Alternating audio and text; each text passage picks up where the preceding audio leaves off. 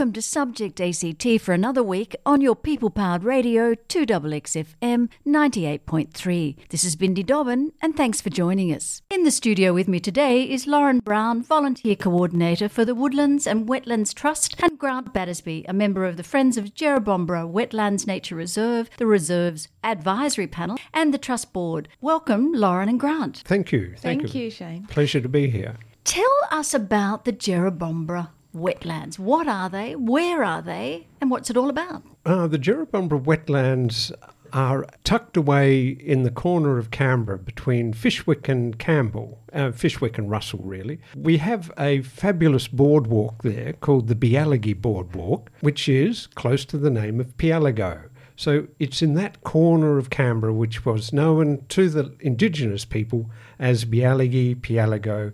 You might have seen it on the way to the airport. On the old days, when you drove down Dairy Road, you went straight past it. It's there at the confluence of the Molonglo River and what is now called Jerrabomberra Creek. That's why it's called Jerrabomberra Wetlands. It's confusing for some people. We've had people coming to events there who go to that part of Queanbeyan, known as Jerrabomberra. We're sorry for the confusion.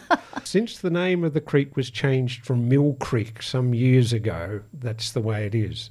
So it's out there, it's tucked away, also right next to the Kingston foreshore. It's now a nature reserve, but we call it a nature reserve, but it's one of the most changed parts of the Canberra landscape close to the city. So it's called a one-of-a-kind ecosystem. What do you mean by that? What can we see there and experience? That's linked into all the changes that have taken place there over the years. Ever since they first put sheep out to pasture there in about 1825, white man has been making changes to that area. The sheep came in and changed the vegetation.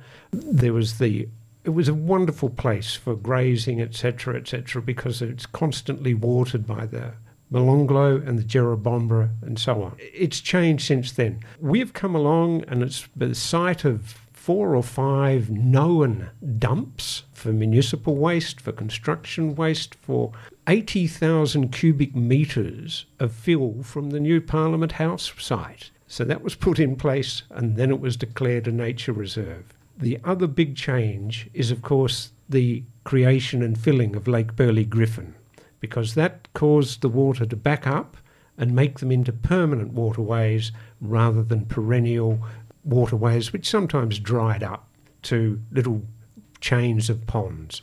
So when did the wetlands actually come into being the wetlands? As a nature reserve, 1990. Right, only recently. And it was the result mostly of the advocacy from the birdwatching community of Canberra, because by 1990, even from that change in 1973 when the lake was created, it attracted bird life from all over the area because it provided a permanent source of water during periods of drought and so on. And it's next to the Fyshwick Sewerage Farm. Sewerage farms are great bird watching places. So what can we do there, Lauren? So I noticed the other day there were some little kids having a wonderful time drawing birds and all sorts of things, but what can we do there and what's on coming up for the next month? Yeah, so the kids you would have seen would have been part of our Tales and Trails program. It's very popular out at Jerrabomberra. Very happy. Yeah, so that's for kids sort of under 5. That's our, during school hours when the other kids are at school, mums bring the young ones along. They sing songs with our rangers. They pick up leaves and do craft and all that sort of thing, as well as learning a little bit along the way about the wetlands. We do bird watching tours, bat watching tours, spider tours, all sorts of things. There's actually quite a lot going on out there. So what sort of birds can we see out there? I read something about the Latham snipe, which almost sounded political to me. Latham snipe, yes. Latham snipe. Well before the former political leader of the Labor Party and his subsequent manifestations. No, the Latham snipe is a fascinating bird. It's one of those birds that spends its summer in the northern hemisphere and then its summer in the southern hemisphere. They fly thousands of kilometres non-stop. They're a little bird, somewhere between 150 and 200 grams, and Jerrabomberra Wetlands is becoming one of the key centres for research into this rather cryptic little bird. And when does it migrate? It starts to arrive in September, October, and we normally see the last of them by April. And how many would you see, Grant? The numbers went up last year, which was very good. They're very much regarded as vulnerable, and so we have to keep a track. We'd like to keep track of them, because if the numbers go above a certain level, about 20, then the area falls within the scope of some Commonwealth legislation on protecting environment. We had over 30 recorded there last year, which is well above that trigger level for invoking the protections of the Commonwealth legislation that we have to take into account. And no idea really why the numbers increased last year? Not really, given that it was a very wet year and they would have had other places to go to they might not have otherwise gone to. We conduct programs there, or we tried to, but they were interfered with by COVID restrictions on travel by one of our key researchers from Victoria. And we net them and then put tracking devices on them and ban them and all the usual things that you do, and then try and find out what they do. I had a client in the UAE which was, they had the Hubara bustard, which is the bird that falconers hunt. And there's a lot around captive breeding now, so it's completely changed about falconry and things like that. But they also track them across their migratory travels through Pakistan or Uzbekistan or whatever. It's really quite fascinating how they end up on the other side of the world. Yeah, no, they're I don't know, Lauren, would you say you've worked with them? They're quite a charismatic little bird, aren't they? Yeah, they are. They've got lovely long beaks. They're quite distinct looking. And if people want to have a look, there is a website, Latham Snipe Project. Right? So link to your website. Yeah, no, it's separate, run by a researcher at the Federation University. Yeah. So if you go to the Latham Snipe Project, you can see the couple of birds that do get tracked. You can see sometimes them ending up in Papua New Guinea. They leave us, and then we've tracked them staying for a few days or so in other wetlands heading north, getting into Papua New Guinea, and then reappearing in Hokkaido or Sakhalin or somewhere up there, way up there. So would I see them if I was just on one of your trails? Or would I need... No, I'd have to be an ornithologist or something, really. They're cryptic little creatures. That's what we mean for hard to spot. Yeah, I guess so. I think you'd notice them if you saw them. And we've got a lot of people that photograph out there and put them up on Insta and share them with us and stuff. So once you've seen them, you might be able to recognise them. What other species of birds do you find in the wetlands? There's a wide range of birds within the Wetlands Nature Reserve, because we have both the wetland and the woodland varieties there. And at our sister reserve out at Mulligan's Flat, they have the same range, because they do have wetlands, smaller wetlands out there, but a much greater variety of the woodland species. So I can't give you all of the names of them, but we have grebes, pelicans, the swans, the cormorants, the darters, herons, ibis, spoonbills, different sorts of waterfowl, raptors, that's what the eagles and the harriers and the other birds that kill other birds, rails and water hens that love the reeds and the other environment that we're offered out there, and waders. We talked about the Latham snipe before. I think that would probably be called a wader, because it works its way along the edge through the mud. And gulls and terns drift in, the silver gulls all over Canberra, pigeons, parrots, pipits, warblers, wrens and thornbills, finches, orioles, magpies and ravens. So when's the best time to view? It probably sounds like it'd be good to do a tour on this. It's a great time. It's a great place to do a tour with the specialist guides who help identify them. You know, the Latham snipe is not easy to see until you learn what to look for example. The best time, of course, is just around dawn, but not everybody's keen to get out at that stage. But any time of year. Spring and autumn are probably the best, because you've got different species moving through. And so the app will tell us what to look for and describe in detail. Yeah, the app's great. And there's also hides around Kelly's. They have interpretive posters as well, which I definitely refer to when I'm there because I'm still learning. So tell me about your tours and trails. I noticed there seem to be sort of little trails going off in all directions. So could I just go out myself, or I can actually book a tour? Or one of the new things we've just done out at Jarrah is to develop a walking trail app. I think this will help people because Jarrah is a little bit of a hidden gem. So it's a free app. It'll be launched really soon, maybe in the next week. Oh, fantastic. And it will take you on 3 trails. So it'll take you on a guided tour around Kelly's Swamp, which is part of the boardwalk goes around there. It'll take you out through the woodlands to learn all about the water sources at the wetlands. And it'll take you up to something pretty unknown, call it our Trenches Trail I Tour. didn't see this until I just read about it. I missed it. Yeah. Interesting. So, it's a guided tour. You go along and you stop at points and listen to a guide interpreting the area around you. So tell me about the trenches. Right. The trenches are a remnant. It's a physical remnant of the First World War in Canberra. They realised that their nature of war in 1915-16 was going to be different to what they'd trained for. So from the Royal Military College, they realised they had to train their officers to prepare for it. So they built a trench warfare system. It's the trench and mine warfare training system. Then the people who were trained there went out to similar sites in the capital cities of Australia, but this is the first one. We rediscovered it only about 5 or 6 years ago. One of the historians looking at the aerial photographs noted this regular pattern of peculiar colours in the soil and wondered what it was.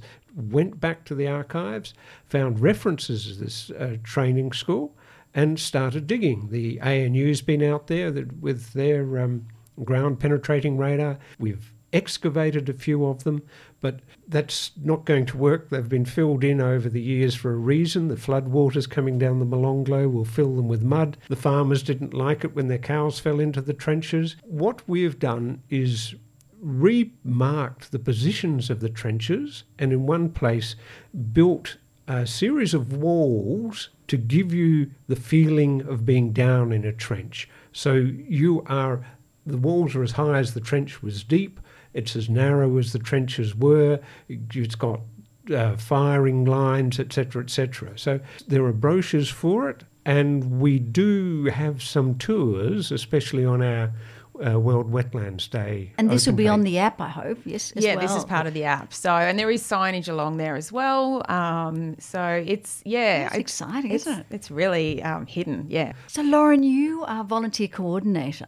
How many volunteers do you have? Well, so I'm volunteer coordinator for the Trust. So that's both sites, Jarrabomberra Wetlands and Mulligan's Flat. And we've got over 300 volunteers, which is fantastic. Huge number. I think we offer a huge variety of activities too, so it's gaining popularity. And do you train your volunteers? What happens when we say, I want to volunteer with you? What happens next? Yeah, so look, we're happy for anyone to come and volunteer with us. You don't have to have any particular skills. Sometimes it might help for particular programs. We've really got something for everyone. We've got administrative stuff you can do at home, looking at camera trap images and IDing animals for us, which was wonderful during COVID, actually. That was something our volunteers were able to really help with.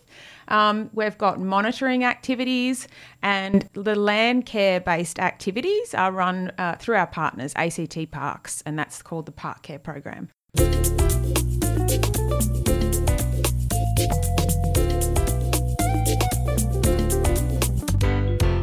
This is Subject ACT, and I'm speaking with Grant Battersby and Lauren Brown from the Woodlands and Wetlands Trust. We've been talking about the Latham Snipe Project and all of the flora and fauna that you can see when you actually go and walk out on the trails at the Jarrabomberra Wetlands and Mulligan's Flat. So, Grant, who runs the wetlands? I notice that it's a trust and it's also the ACT government. How does it work? It's a unique partnership. between the ACT government, the Woodlands and Wetlands Trust. It was set up some years ago when John Stanhope was the Chief Minister. People could see in general that these two areas were right on the edge of close to where people lived and where more and more people would be living. So there'd be greater pressure on them from people wanting to use them for recreation as well as their own interest in scientific study in birds and so on. So they created this partnership, and we work very closely. Ultimately, it's public land, and we have to ensure that we're operating in a manner which preserves public trust in the way that we are operating there. The ACT government put a lot of money in a few years ago, because the wetlands had become quite run down and they were overwhelmed with weeds. There were hardly any decent trails in there. And we realised that the government realised that something needed to be done, so some extra money went in there. The trust was engaged, and together it's been improved a great deal. So those people who haven't been in Canberra or for years are quite surprised about how much easier it is and how much more interesting it is to visit these days. So tell me about Mulligan's Flat. I didn't know about Mulligan's Flat, and I'm embarrassed to say I know I've been out of the country for a long time, but I don't think I knew about it. That's okay. A lot of Canberrans don't know about it. And look, it is another hidden gem, and I guess that's why we work so beautifully with Jerrabomberra Wetlands. The biggest difference between Mulligan's Flat and Jerrabomberra Wetlands is Mulligan's Flat has a predator-proof fence all the way around. Jerra is a nature reserve, so there's still the presence of foxes. That's the point of difference. Yeah, big point of difference. Very big, yeah. So the partnership is not only with the ACT government, but also with the ANU at Mulligan's Flat. So jointly, they've been able to run some fascinating species reintroduction programs there. Once you're able to keep the foxes, cats and rabbits out, you can bring back the animals that were driven to extinction with the arrival of white settlers. So we've got the eastern bettong. The eastern bettong and the eastern quoll, a very small mouse called the New Holland mouse. And when you say curlew? very small, what do you mean? Okay, well, he is the size of a normal house mouse, but they are native. So there's benefits for having them in the sanctuary, a bit unlike the regular old house mouse. And yes, the other animal that's fascinating is the bushstone curlew. And what's a curlew? I haven't heard it, but I'm told that it has one of the most blood-curdling cries in the middle of the night. People Can you give an example? I don't know if I can give an example, but if any of your listeners have lived in North Queensland, or actually probably... an imitation? I really can't actually think of it now. You've put me on the spot. But some people refer to them as a murder bird. It is a scream. People have been known to ring the police and report a crime in progress. Yeah, so I grew up in Queensland, so absolutely remember their calls as a little girl, being a bit scary. I think that's why you're not giving us a demonstration. Maybe. But in the sanctuary, I have been lucky to see them at night time on twilight tours and to hear them. And the residents of Ford also hear them, and they actually fly out of the sanctuary at night to feed, which is sort of our goal, I guess, with the sanctuary, is that our animals do start to, with fox control and other things that the ANU are doing, perhaps that animals will start to live back locally. So you're building a new visitors centre there, is that right? We are. We're so excited. It's due to open around September, October, and I think it will provide, a new way of communicating with people about our goals, the infrastructure. There'll be a cafe, there'll be animals to see. The renderings look amazing. Yeah, no, it's a very exciting design. Going to be a great new facility for Canberra.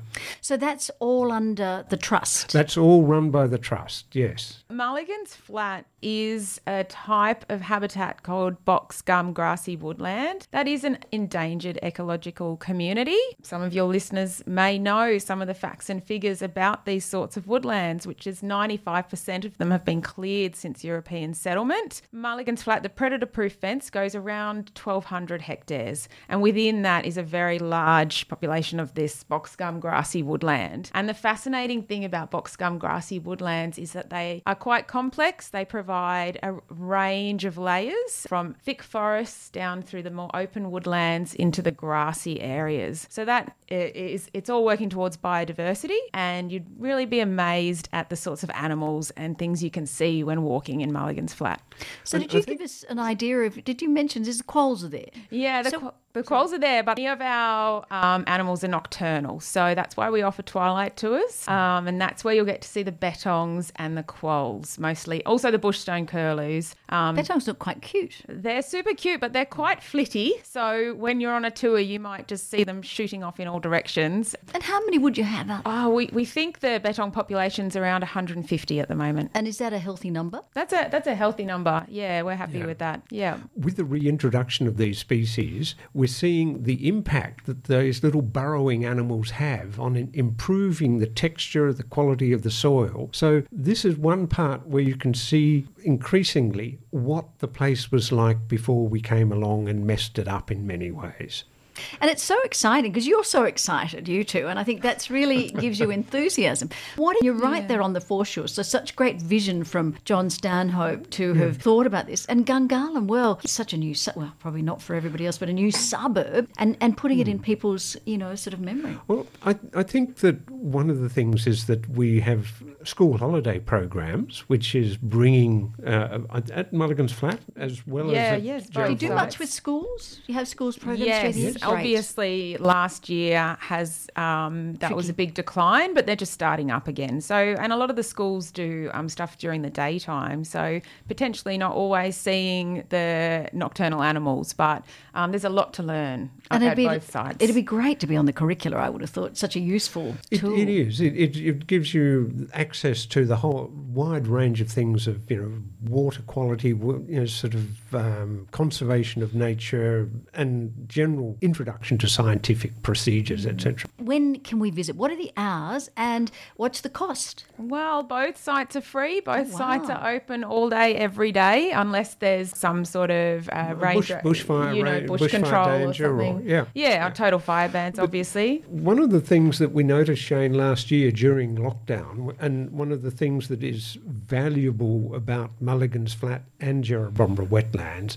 is that they provide people with access to nature. And in some of the more densely settled areas like Kingston Foreshore, like parts of Gungahlin, people miss that connection with nature. Absolutely. And all the research shows just how good it is for your physical and mental health to get out. Certainly during COVID lockdown, the numbers of people visiting rocketed. The car parks were full, there was overflow parking, family groups walking around. Wanting to get out and about.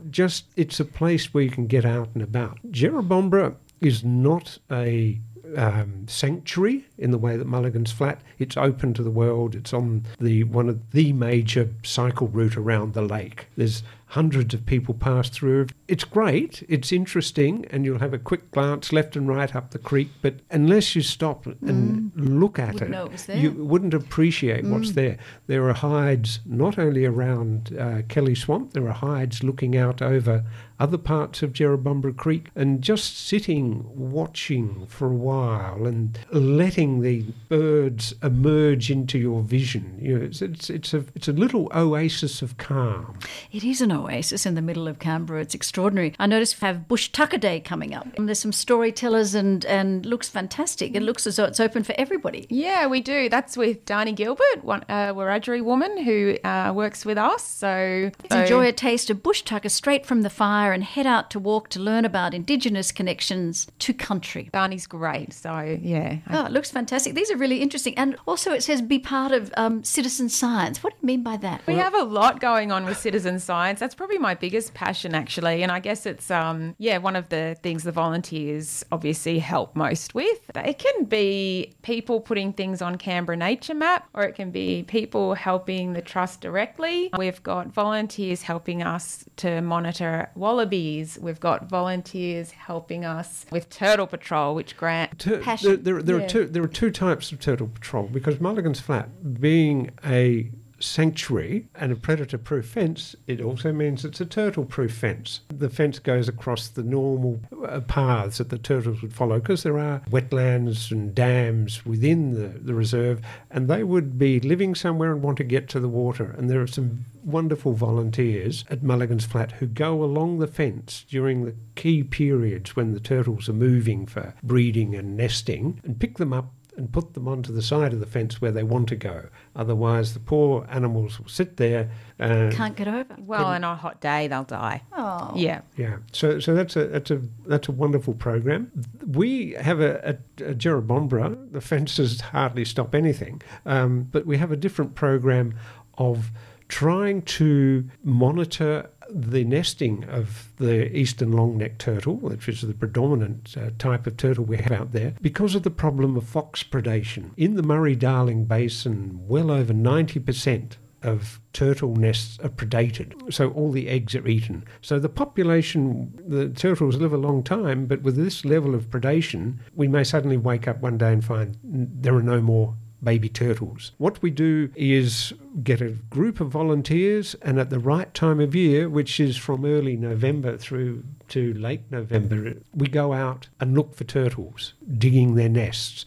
And as soon as they finish their nest digging, we put a wire mesh over it, and that keeps the foxes away. I've been out there watching a turtle digging its nest and turn my torch around, and there's a fox on the left-hand side and a fox on the right-hand side. And as soon as the turtle's gone off, they'll be in there. And these volunteers are amazing because turtles can take 5 or 6 hours to dig a nest, and you can be sitting out in the rain. That's a patient volunteer. Do you have any sponsors? Yeah, SG Fleet sponsor our vehicles for the trust. So that's been a great help. Volunteers and our ecologists are often out in Mulligan's Flat in particular. Although it is called Mulligan's Flat, there's some very hilly four-wheel drive areas. So, they sponsor some four-wheel drives for us, which gives us access. We can carry all the traps and things like that when we're doing wildlife monitoring. For anyone that doesn't know Mulligan's Flat or Jerebumbra, to hop onto a tour, I think the most exciting product we have is the Twilight Tours. I'd agree. Yeah, that's great. Yeah, I can't explain it. It's 2 hours out in the sanctuary with a really experienced guide, and you'll learn all about the research going on there to restore the sanctuary. You're almost guaranteed to always see something special as well. Thank you very much, Lauren Brown and Grant Battersby. Thank you. You're welcome.